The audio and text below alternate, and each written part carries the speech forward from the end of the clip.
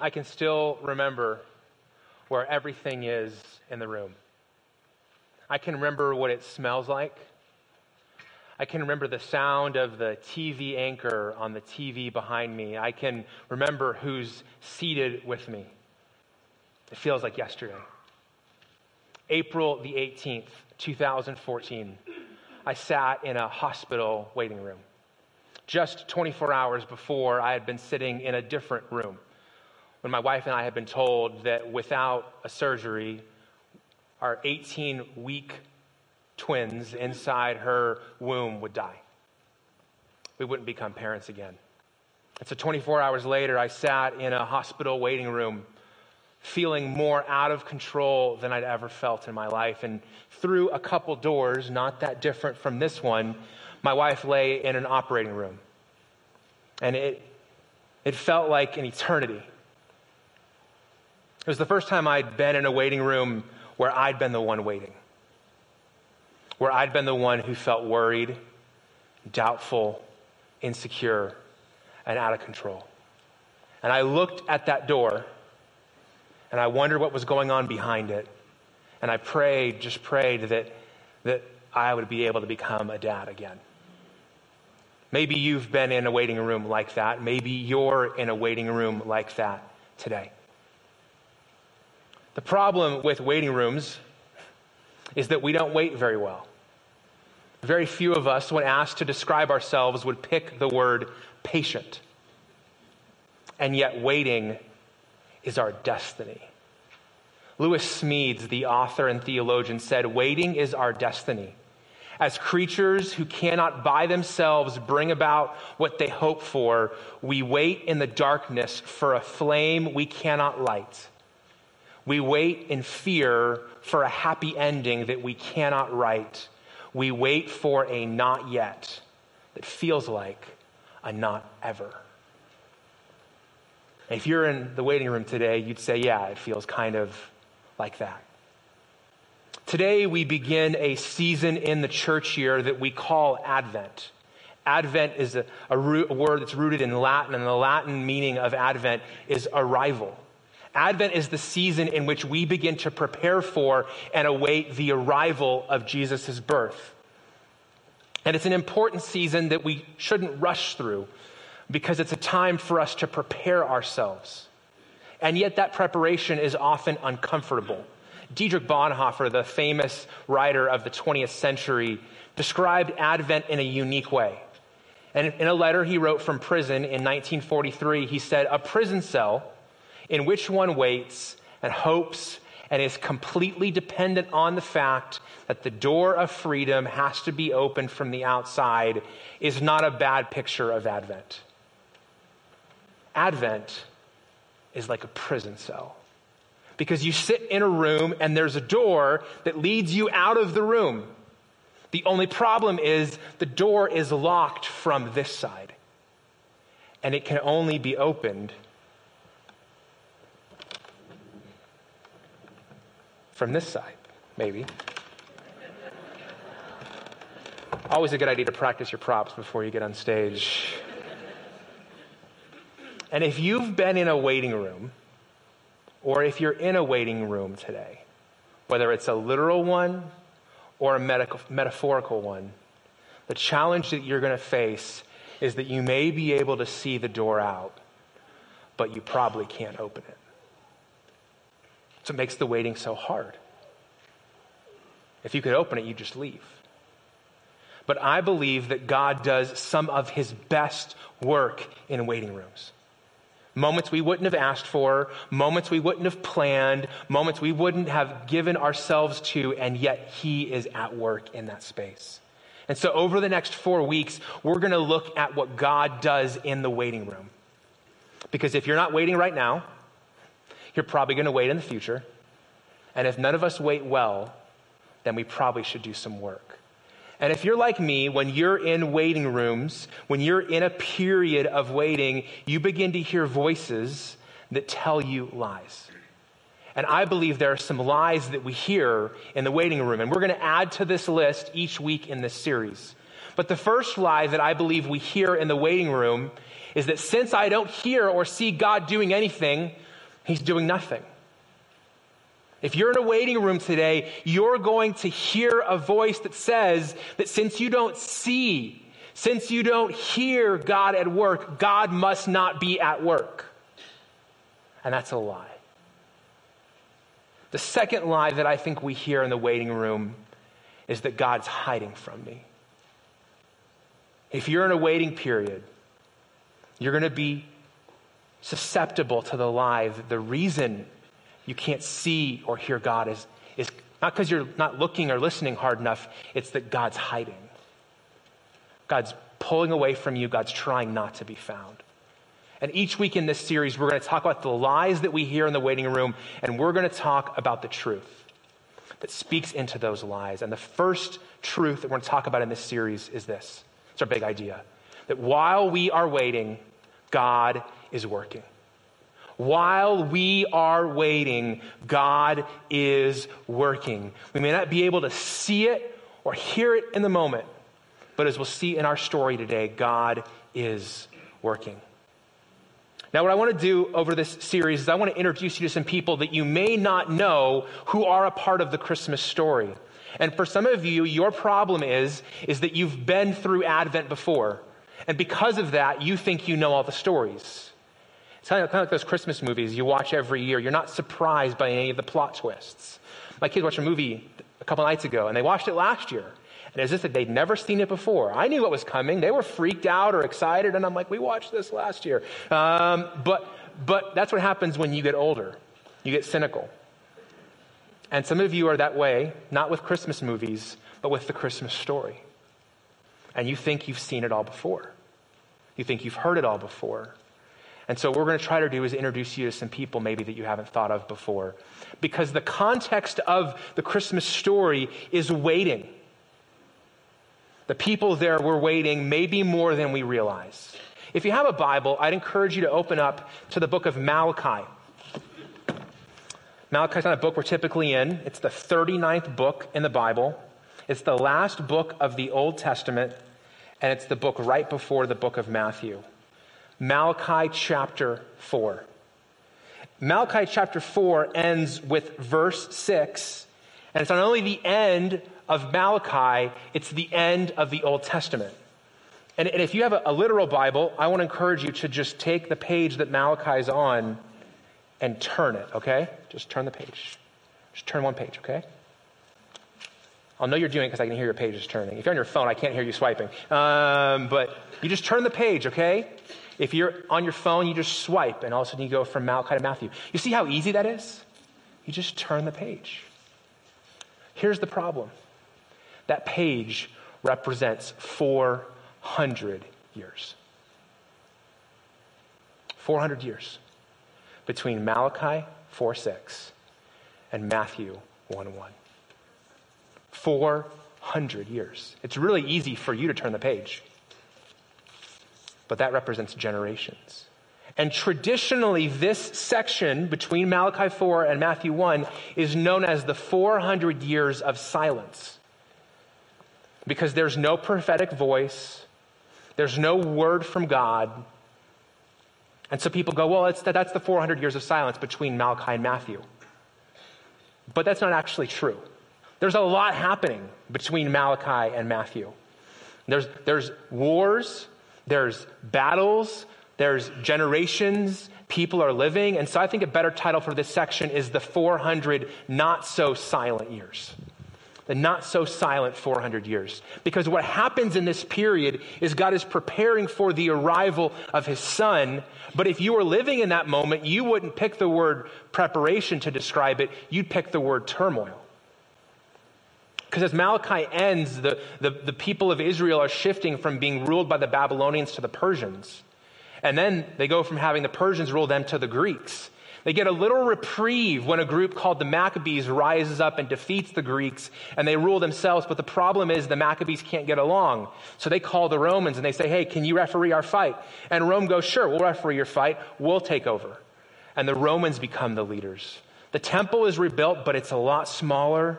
The Greeks come in and they desecrate the temple. They make an offering to a false god and they throw the blood of that offering everywhere. And the people begin to long and they begin to wait for the Messiah to come. And if you think about 400 years, if you were to go back 400 years from now, that's 1619, people were just coming to this nation. 1607, 1609, they came to Jamestown. The Pilgrims came a few years after that. How many generations passed in that period? A long time. You think you've been in your waiting room for a long time? Try 400 years. And when you're in a waiting room like that, the temptations get real and things get hard. And I think we'll see in their story today 3 temptations.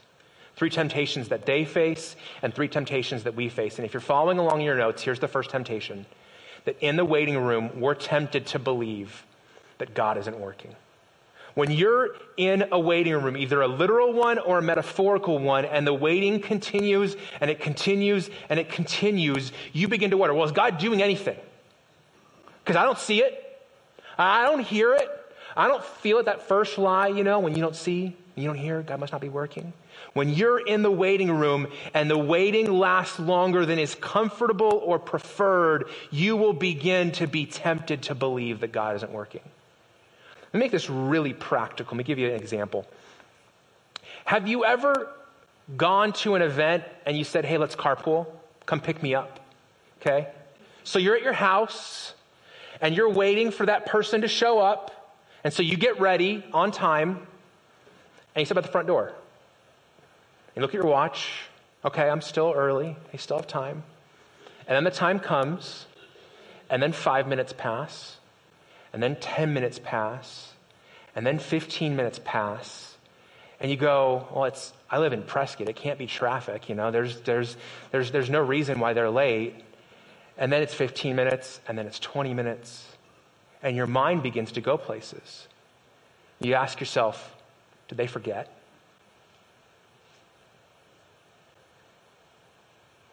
You ask yourself, did they get in an accident maybe? You go to fear. Maybe if you're insecure, you go, well, did they get a better offer? Did they just ghost me? Am I just going to be stuck here all night? Why did I trust them? You get angry, You go, did I give them the right address? And then finally you just lose it and you go, I should have driven myself. You go through all those emotions. That's just for a ride to a party. But when you're waiting on God and you've been expecting him to show up, you go through all those same emotions. You go through fear. You go through doubt. You go through worry. You go through insecurity. You go through anger. You go through a desire for control. You work through all of those feelings. And you begin to wonder, well, is God even working? Because I don't see it. I don't feel it.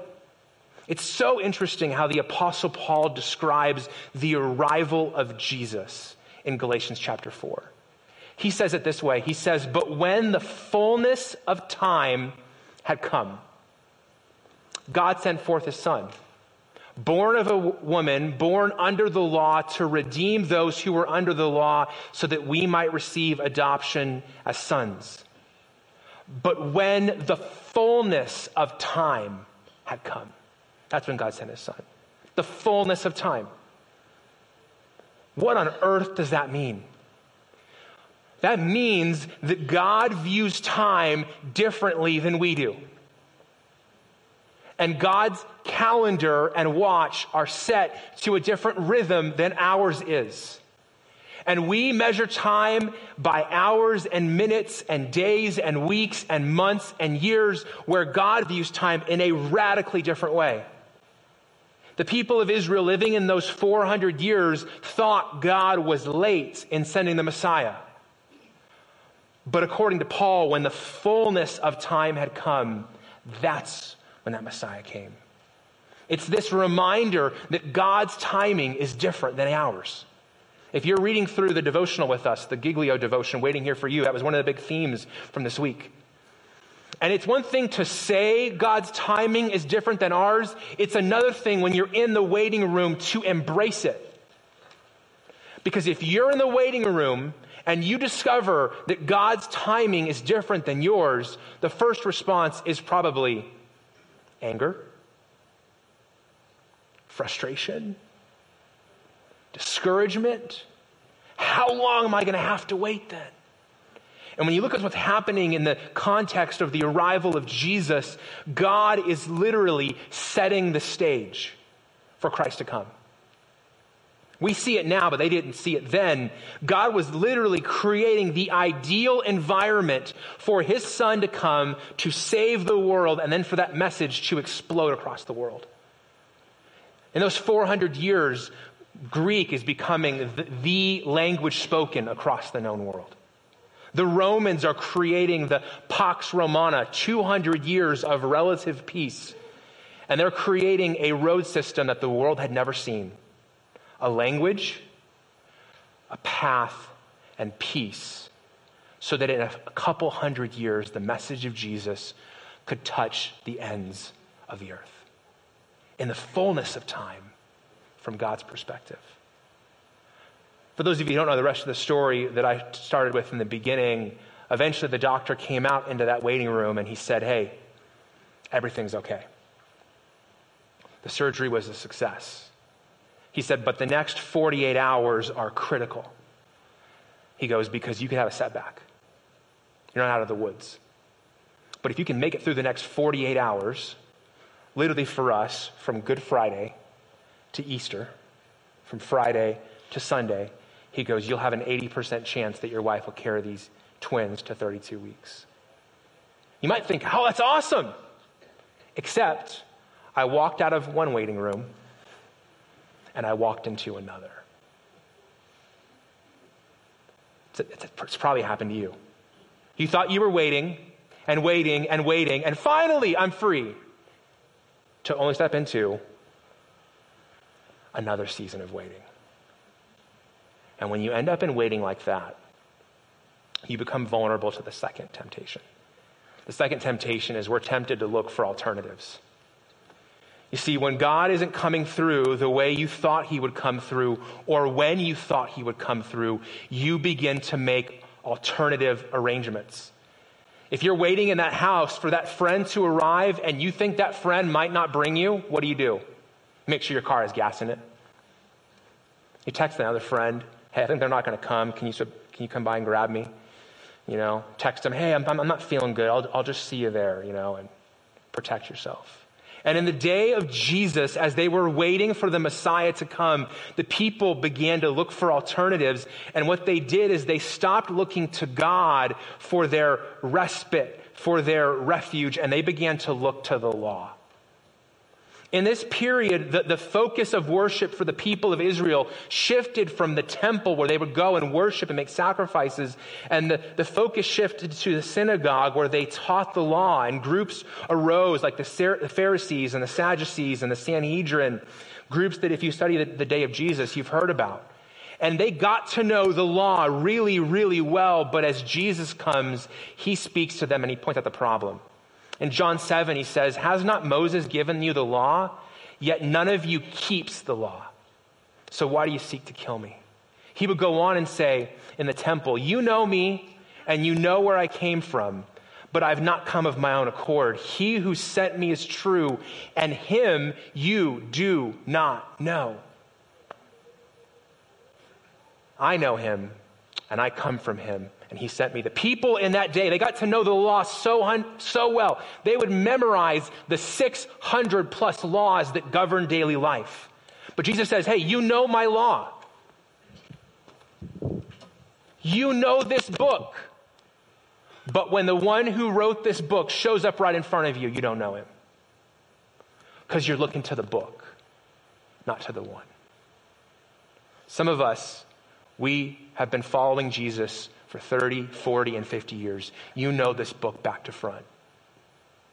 But do you know the one this book is about? Or have you settled for knowledge of this rather than knowledge of him? You go, man, why is this bad stuff happening to me? I pray, I read my Bible, I give to church, I'm there every Sunday. Oh, so that's why you think God should bless you? Because you do all those things? or do you know him? So these are the alternatives. And it's not a new story. It goes back to the day of Moses. There's a mountain called Mount Sinai between Egypt and Israel. The people of Israel, they get free. They leave Egypt behind. They go into the desert. They're there for a few weeks. They end up at Mount Sinai. And Moses climbs the mountain to get the Big Ten, the 10 Commandments. You know, don't lie, don't steal, don't covet your neighbor or what they're getting for Christmas. It's really hard if they have a bow on top of the new car in the front yard on Christmas morning, but don't covet that. Have no other gods, honor your parents, keep the Sabbath, the Big Ten. And while Moses is on that mountain getting the Big Ten, here's what happens at the bottom of the mountain. Exodus 32 says, when the people saw that Moses delayed to come down from the mountain, the people gathered themselves together to Aaron, and they said to Aaron, Moses' brother, make us gods who should go before us. As for this Moses, the man who brought us out of Egypt, we don't know what has become of him. They were waiting for Moses, and guess what? He took too long. So they said, make us new gods. And Aaron said to them, take off the rings of gold that are in the ears of your wives, your sons, and your daughters, and bring them to me. So all the people took off the rings of gold that were in their ears, and they brought them to Aaron. And he received the gold from them and fashioned it with a graving tool, and he made a golden calf. And they said, these are your gods, O Israel, who brought you up out of the land of Egypt. And when Aaron saw this, he built an altar before it, and Aaron made a proclamation and said, tomorrow shall be a feast to the Lord. They rose up early the next day, and they offered burnt offerings and peace offerings, and the people sat down to eat and drink, and they rose up to play. They had just been brought out of Egypt by all those plagues you see in the movie. God had just delivered them out of hundreds of years of slavery. They had left their waiting room. They had stepped into another waiting room, and they couldn't wait a few days. And so they say, Aaron, make us a God to worship, because this God isn't coming through for us. See, this is what happens. You think you finally succeeded in leaving one waiting room, and you step into the next one, and you're more vulnerable than you realize, and you look for an alternative. I love how Tim Keller describes this temptation about idols. He says that an idol is anything you turn to and say, save me. So when you're waiting, what do you look to save you? Is it your skills and your talents? Is it your money or your relationships? Is it your influence or your power? Is it shopping or drinking or clothes or social media? When you're uncomfortable in the waiting room, whatever you turn to sustain you and save you, that is your idol. That's your golden calf. Because what happens in the waiting room is we get a sense that things aren't going the way that we planned. And instead of waiting for God, we create a plan B. We find an alternative. And that's why I want to warn you that the waiting room is a dangerous place. You might think, well, this is the best place. I'm like right next to the place that's the place that'll heal me, the place that will help me. I can see the door that will lead me out of the waiting room into that thing that God's doing, so I must be safe. No. You're in danger. Because you're going to face lies and temptations. You may even create idols right just on the other side of what God has for you. Because this is a door that only opens from the other side. And no amount of money, no amount of power can open that door. You have to wait, and you have to depend on him. And you have to continue to reach out to him. And that's the third temptation.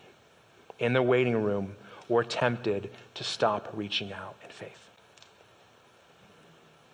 If this is a real life thing for you where you are in a season of waiting right now, you know what happens when you've been waiting for days, weeks, months, or even years. you begin to ask yourself the question, why? Why should I even try? Why should I even reach out in faith? I've done it before, Scott. This is a place that I know all too. It's like a second home to me. Why should I try to reach out in faith? Why should I trust God? Why should I depend on him? Why should I expect him to show up? He hasn't shown up and he's not coming. See, what I've found is that waiting reveals the heart. You want to know what somebody's like? Make them wait.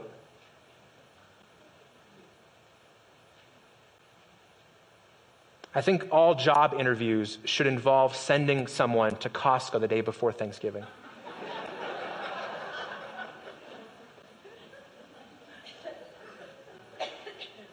You want to know what it's like to be married to somebody? Drive through the 405 in LA during rush hour traffic.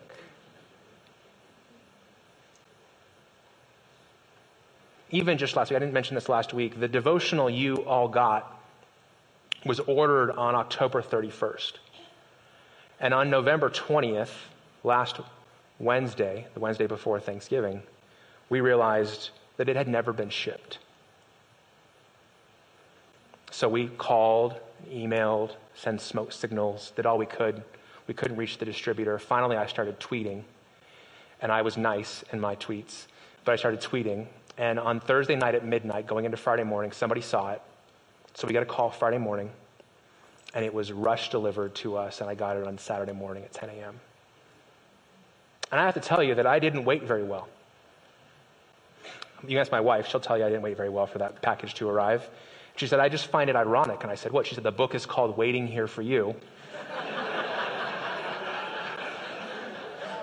And here you are, waiting for the book to arrive.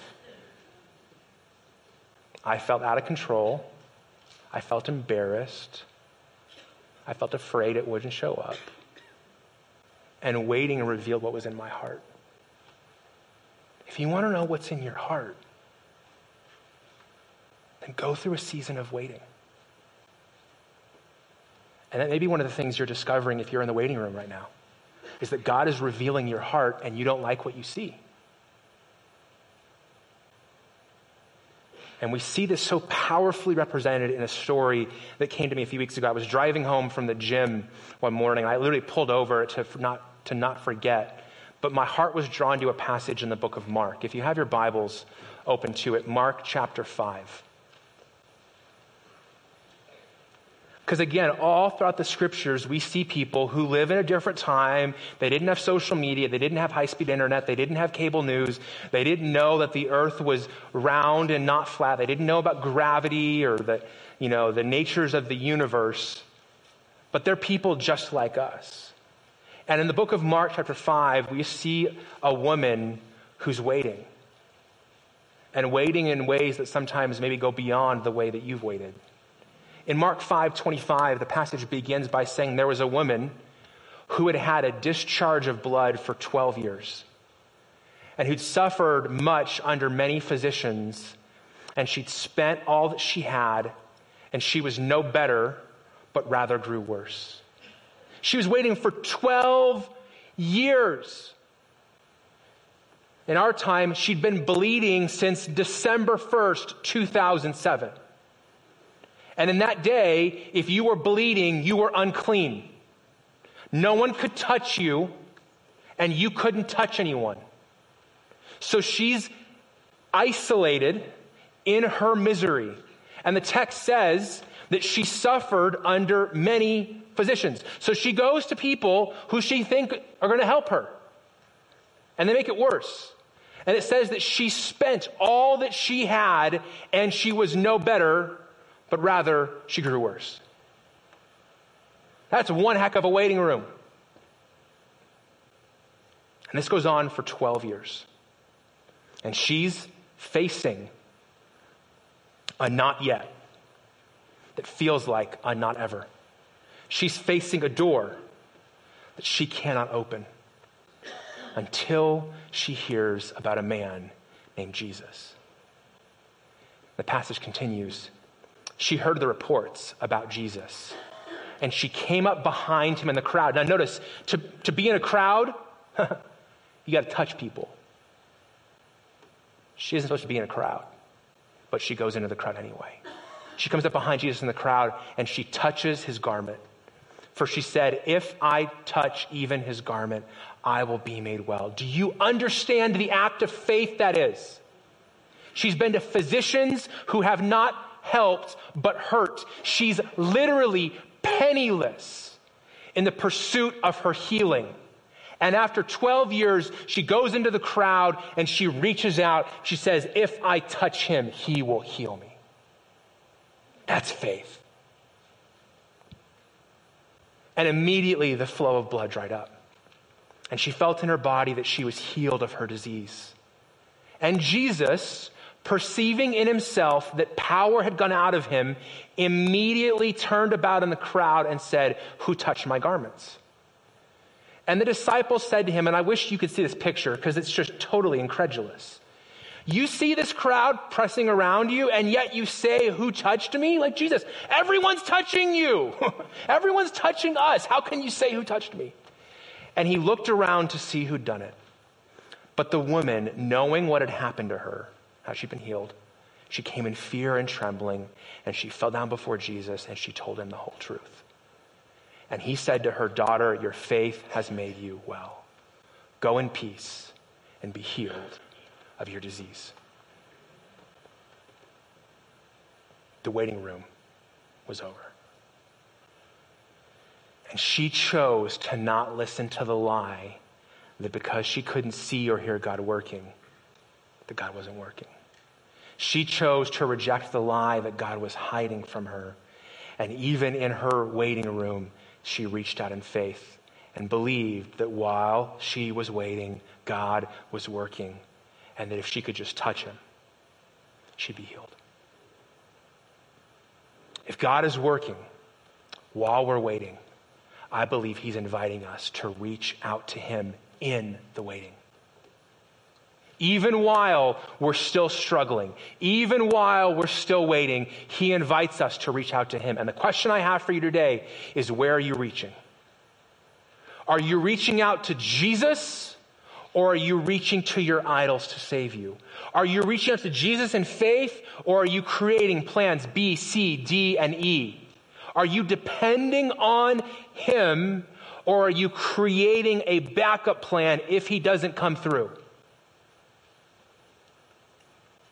Where are you reaching? And I want to remind you that I don't think God is hiding in your waiting. I think he's waiting to be found by you if you'll pursue him. See, I think often what God does in the waiting is he invites us to a level of desperation and dependence we haven't known before. This is a season of desperation. I'll just tell you as a pastor, I've been working in churches for almost 15 years. People get desperate in this season. And often desperation is what God has been waiting for. Some of us don't like to be desperate. You know? It's like, ooh, she's desperate, he's desperate, ooh. But what desperate means is you finally know what you need, and you know who has it. And you're going to go towards that.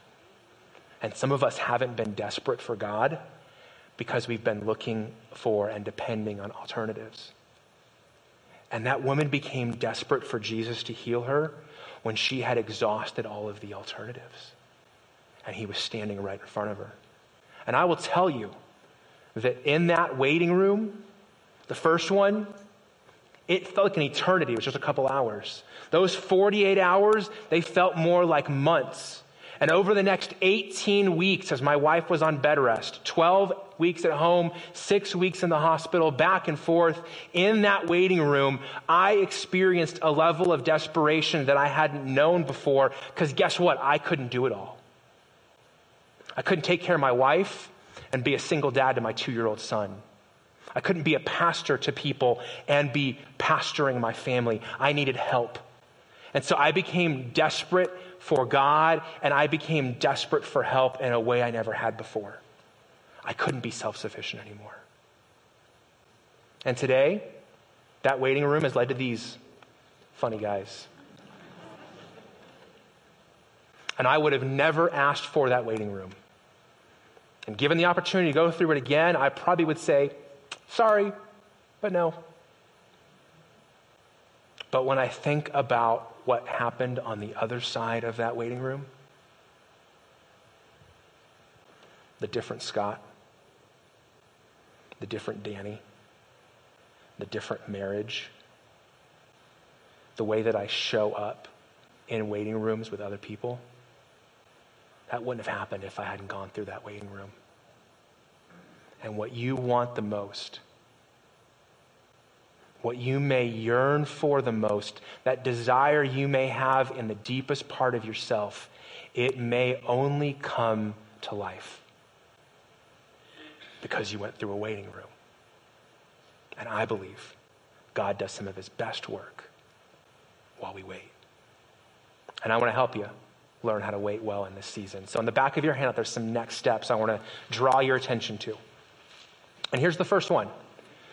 I want you to get a piece of paper out, and I want you to draw a picture of your waiting room. You go, Scott, I'm not an artist. That's okay. This is not going up in an art gallery. You're not going to get a ribbon at the fair for it. I'm going to ask you to tune into your imagination and to draw out your waiting room. I began this message by describing that I can remember, still in my mind, a mental picture of my own. So get a piece of paper out, get a pencil or a pen, channel your inner child, and draw the waiting room. Where are you waiting? What does it look like? What's going on? Number 2. Describe how you're doing in the waiting room. Are you afraid? Are you worried? Do you feel out of control? Are you doubting? Are you angry? How are you doing in the waiting room? Number 3, identify one tangible way you can reach out in faith while you're in the waiting room. Maybe it's just that you're going to commit to be here every Sunday. Now that you know what I'm talking about this month. Because some of you are like, I don't want to come back. This is the first week. Good Lord, I'm staying away till Christmas, you know? Maybe you just go, hey, I'm going to come back. Maybe you go, I'm going to continue to read the Bible and pray even when I don't feel like God's speaking. Maybe it's you're going to continue to show up to your small group when you want to isolate in this season. Maybe it's you're going to invite somebody to be with you on Christmas Eve. Maybe in your mind, this whole time I've been talking, you've had a step in front of you. Don't squelch that voice. That's the Holy Spirit. Identify one tangible way you can reach out in faith and take that step. And then number 4, identify one person you know who is waiting and one way you can wait with them. Maybe for you, you're not in a waiting season right now. That's awesome. But you know someone who is. Last week, Jeff Newton gave a great message about gratitude from Job. And if you know the story of Job, after the part that Jeff talked about, what happens is that Job's 3 friends show up and they wait with him for a week in his grief. They say nothing and they're amazing friends. And then they open their mouths and they go from friends to enemies. They skip the whole frenemy section. They just go straight from one to the other. And if you're in the waiting room, what do you not need? You don't need somebody to show up who has all the answers. You don't need somebody to show up with all the cliches. You don't need somebody who shows up with a list of Bible verses for you. You just need somebody to sit with you in the waiting room and say, guess what? You're not going to be alone. Who do you know that's in the waiting room? And how can you wait with them? You know the root of the word compassion, that we say compassion, the literal Latin root is to suffer with. You want to have compassion on somebody who's waiting? Then suffer with them. Show up. And in your heart of hearts, believe that while we are waiting, God is working. Let's pray. Thank you for listening to the audio from Cornerstone Church in Prescott, Arizona. For more information, visit us online at www.prescottcornerstone.com.